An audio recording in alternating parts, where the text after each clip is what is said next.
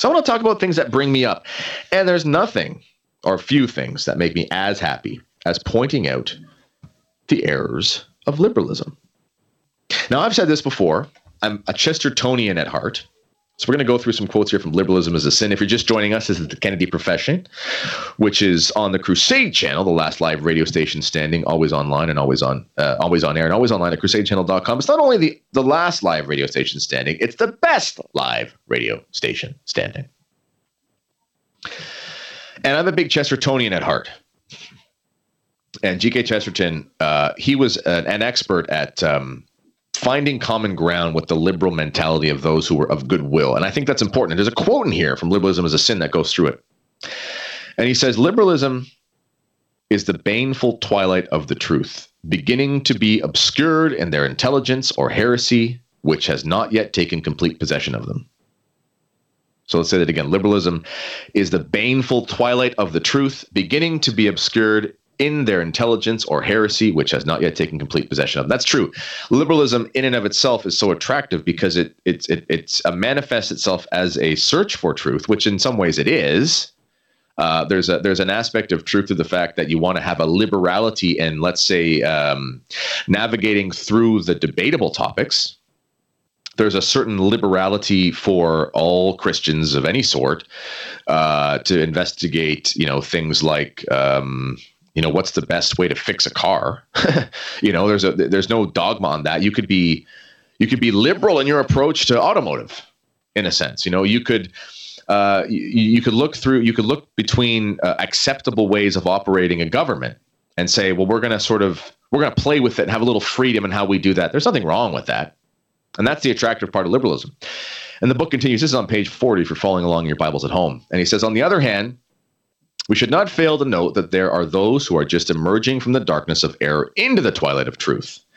This class has not fully penetrated into the domain of truth. That they will ever enter the city of light depends upon their own sincerity and honesty. This is a money quote. This is what I've been trying to say. This is why I like to listen to podcasts, people like Jordan Peterson, this woman, Trish Wood, she's a Canadian reporter, really good podcast on this Corona stuff, but she's a lib, like she's a classic lib. But her trajectory has been, back in the day, she was kind of more of a committed lib, like more of a leftist sort of thing, kind of grew up a bit, got a little bit wiser. She actually herself, she had a alcoholism problem. She did the 12-step program, which can be good for people in a natural sense. She kind of find her way back. And now she sort of says she's politically homeless because she ended up defending men like Donald Trump and Ron DeSantis. And she goes, some of these conservatives are so-called, conservative, whatever that means. But some of these right-wing kind of guys, they make a lot of sense. And why is everyone attacking them? Oh, that's weird. And it's causing her to rethink things. But this is exactly what it says. It says, on the other hand, we should not fail to note that there are those who are just emerging from the darkness of error into the twilight of truth. That's what that is. And we're seeing that in our society. So part of the fact that we identify the errors of liberalism, that's a helpful thing to us.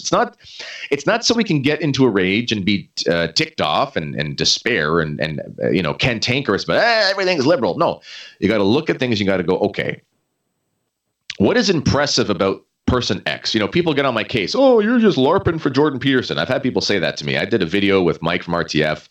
I think it has like 50,000 views. We did a good video. It was great. People say, oh, he's got theological errors. Blah, blah, blah. Listen, unless you were Saint Therese of Lisieux, and I don't think she ever committed a mortal sin.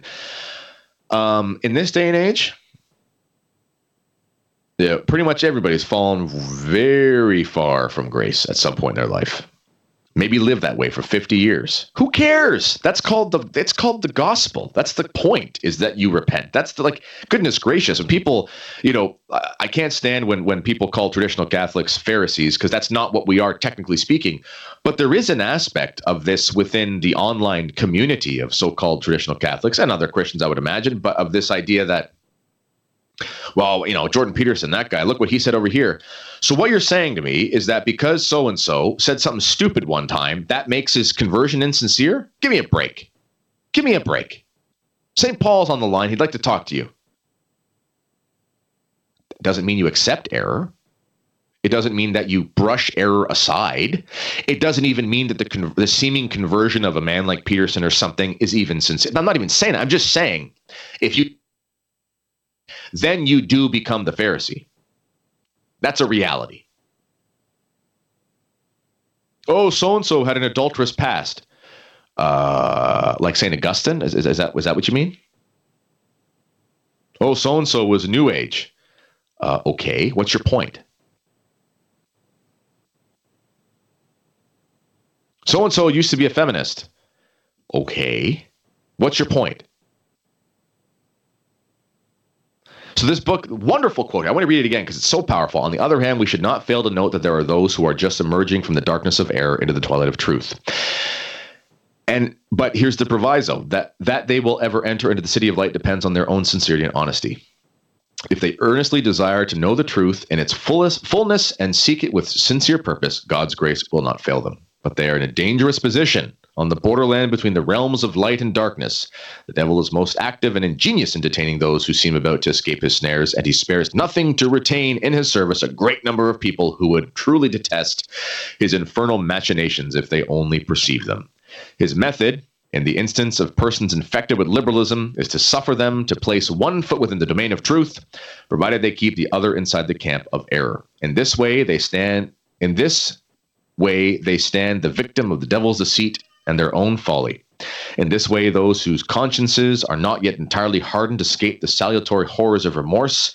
So the pusillanimous and the vacillating who compromise the greater number of liberals avoid compromising themselves by pronouncing themselves such openly and squarely. So this is saying essentially, as much as we should be excited about a man like Jordan Peterson, for example, who seem like they're coming out of the sort of full-on Jungian sort of Gnostic psychology into Jesus Christ might have actually risen from the dead, and holy crap, that changes things. That's literally kind of what he said on a podcast. That's also a very dangerous spot. So whenever there's men like this, there's this guy that I've been talking to, Jack Murphy. He's I don't know if you know him. He was one of those guys who got outed for being a deplorable, and he lost his job. You can find his story online. He's got an interesting story. He started this sort of men's movement. By the way, for just joining us, this is the Kennedy Professional and Crusade channel, the best live radio station standing, and the last live radio station standing, always on air and always online at crusadechannel.com. We're talking about liberalism as it is a sin. It's my son's birthday. I actually can hear people just arrived at my house. He's 2 years old, doesn't really know what a birthday is. He's my fourth child, Samson. And as I said, he hates haircuts. He's angry a lot of the time in a fun way. And he's really strong. So nomen est omen. So we get to bite the bullet on that one because that's what we did by naming him that. And I will not allow him to go around any Philistine women. So there you go. But in any case, this guy, Jack Murphy, he came out, he was talking to Jack Posobiec, who he's an outspoken Catholic. And he basically said, man, I went from this sort of radical atheism to this, I'm paraphrasing, but sort of natural law libertarianism-ish sort of thing to kind of a paleoconservatism to realizing I had a God-shaped hole in my life. And now I got to read C.S. Lewis in the Bible. That's awesome. That's awesome. But a guy like that, he's in a precarious spot. So pray for these people because this is something I write about in Family Be Damned, my book, which you can find through the Founders Trading Post, shop.mikechurch.com. When someone's experiencing some sort of conversion, for whatever reason, they've got there. For whatever reason, the guardian angel, whoever, for whatever reason, they're in a place now where they're seeing the light, but the darkness gets real angry about that. So pray for people in that position. Chapter 9 in this book is called Two Kinds of Liberalism. The first consists in an open and direct denial of the existence of God. So atheism is a pure form of liberalism. That's a full non-serviam. That's not just a non-serviam. The devil believes in God. The atheism is a I won't accept reality. The second consists in acting and living without denying the existence of God, but yet as if he did not really exist. We see this in our society. It's sort of a therapeutic moral deism. Practical liberalists, as the book says, are by far in the greater majority. This is true. This is why, as we talked about last couple of days, most liberals will not follow the conclusions of the idea all the way through. They can't. And the founders of the United States did not do that either, even though they were classic liberals for the most part. They recognize, we need a moral and religious people. Of course you need a moral and religious people. You need to have a moral and religious people because, if you follow the liberal logic all the way through, you get the French Revolution. That's following the liberal mentality all the way through. Practical liberalists are by far the greater in majority. Like a flock of sheep with closed eyes, they follow their leaders. They know nothing in truth of principles and systems. This is why liberals love democracy, because they know this about the people. So they know nothing of principles and systems. So they go vote for somebody who's nice and looks good on TV, but they have no idea how a bloody economy works. And did they perceive the perversity of their instructors would perhaps detest them. You find this with the liberals par excellence. Been doing some research on the Illuminati. Get your tin hat out. And in the Illuminati constitutions, essentially, the only principle in the Illuminati is essentially power and rejection of God. Ultimately, it's basically the philosophy of Rousseau. The Jean-Jacques Rousseau, which was basically man was corrupted by society. And this is where the idea of the noble savage comes from. And that, it's all this, we should do a whole, we'll talk about the Illuminati tomorrow. How about that? We just had a nice epiphany there. We'll talk about it tomorrow because I've been doing a lot of research on it. But essentially, this is where you get the ideas of social constructs and things. This is where the liberal ideas lead. Because if you really believe that you have to subject society to your own whims in your mind, because you're the arbiter of truth, well, then you have to believe that anything that you believe from society is sort of a form of oppression, and it's a construct. That's where this is. So social constructs, this critical race theory stuff, this is all just liberalism. It's blooming right now, but it's not new. That's one kind of hopeful thing we can have from this, is that these ideas came around and they were dealt with and they were suppressed, and then they sort of made their way back. And okay, that's a shame, but that also means that society does tend to get wise up a little bit, and they can be suppressed again. And it's not as if the church was extremely strong in the 18 and 1900s, as we've seen if you really look deeply. This book here is written in the 1899. And he writes, for example, amongst Catholic liberals, many go to Mass, even make novenas. And yet when they come into contact with the world, they lead the lives of practical liberals. They make it a rule to live up to the times, as they call it. So when you think of a Catholic who prays novenas, like actually looks up the prayers, prays them every day for 9 days. In my opinion, that's probably more than your average lukewarm Catholic, So he's saying even those who appeared devout, and this is in the 1800s here, this is published in 1899. So he wrote this sometime around 1890, 95. And he's at that point a grown man. He's, his 50s or 60s when this book comes out. So this is a problem stemming back to the mid 1800s, and it didn't start with him. Or when he was born. So we've seen, it's not as if, liberalism is an error. It's a sin. But we've seen even at a time when the church wasn't as strong as it ought to be, even when society was edging in a libertine direction, they were still able to come back to some sort of sense for a while. So we can hope for that. But going back to this idea about they would be ashamed by the perversity of their instructors in the Illuminati, which we'll talk about more tomorrow. They actually had sort of two sets of rules. They realized they wanted to attract men who were looking at it in sort of a fashion of wanting to be Gnostic purists, dualists, where they don't want to corrupt their flesh with human interaction.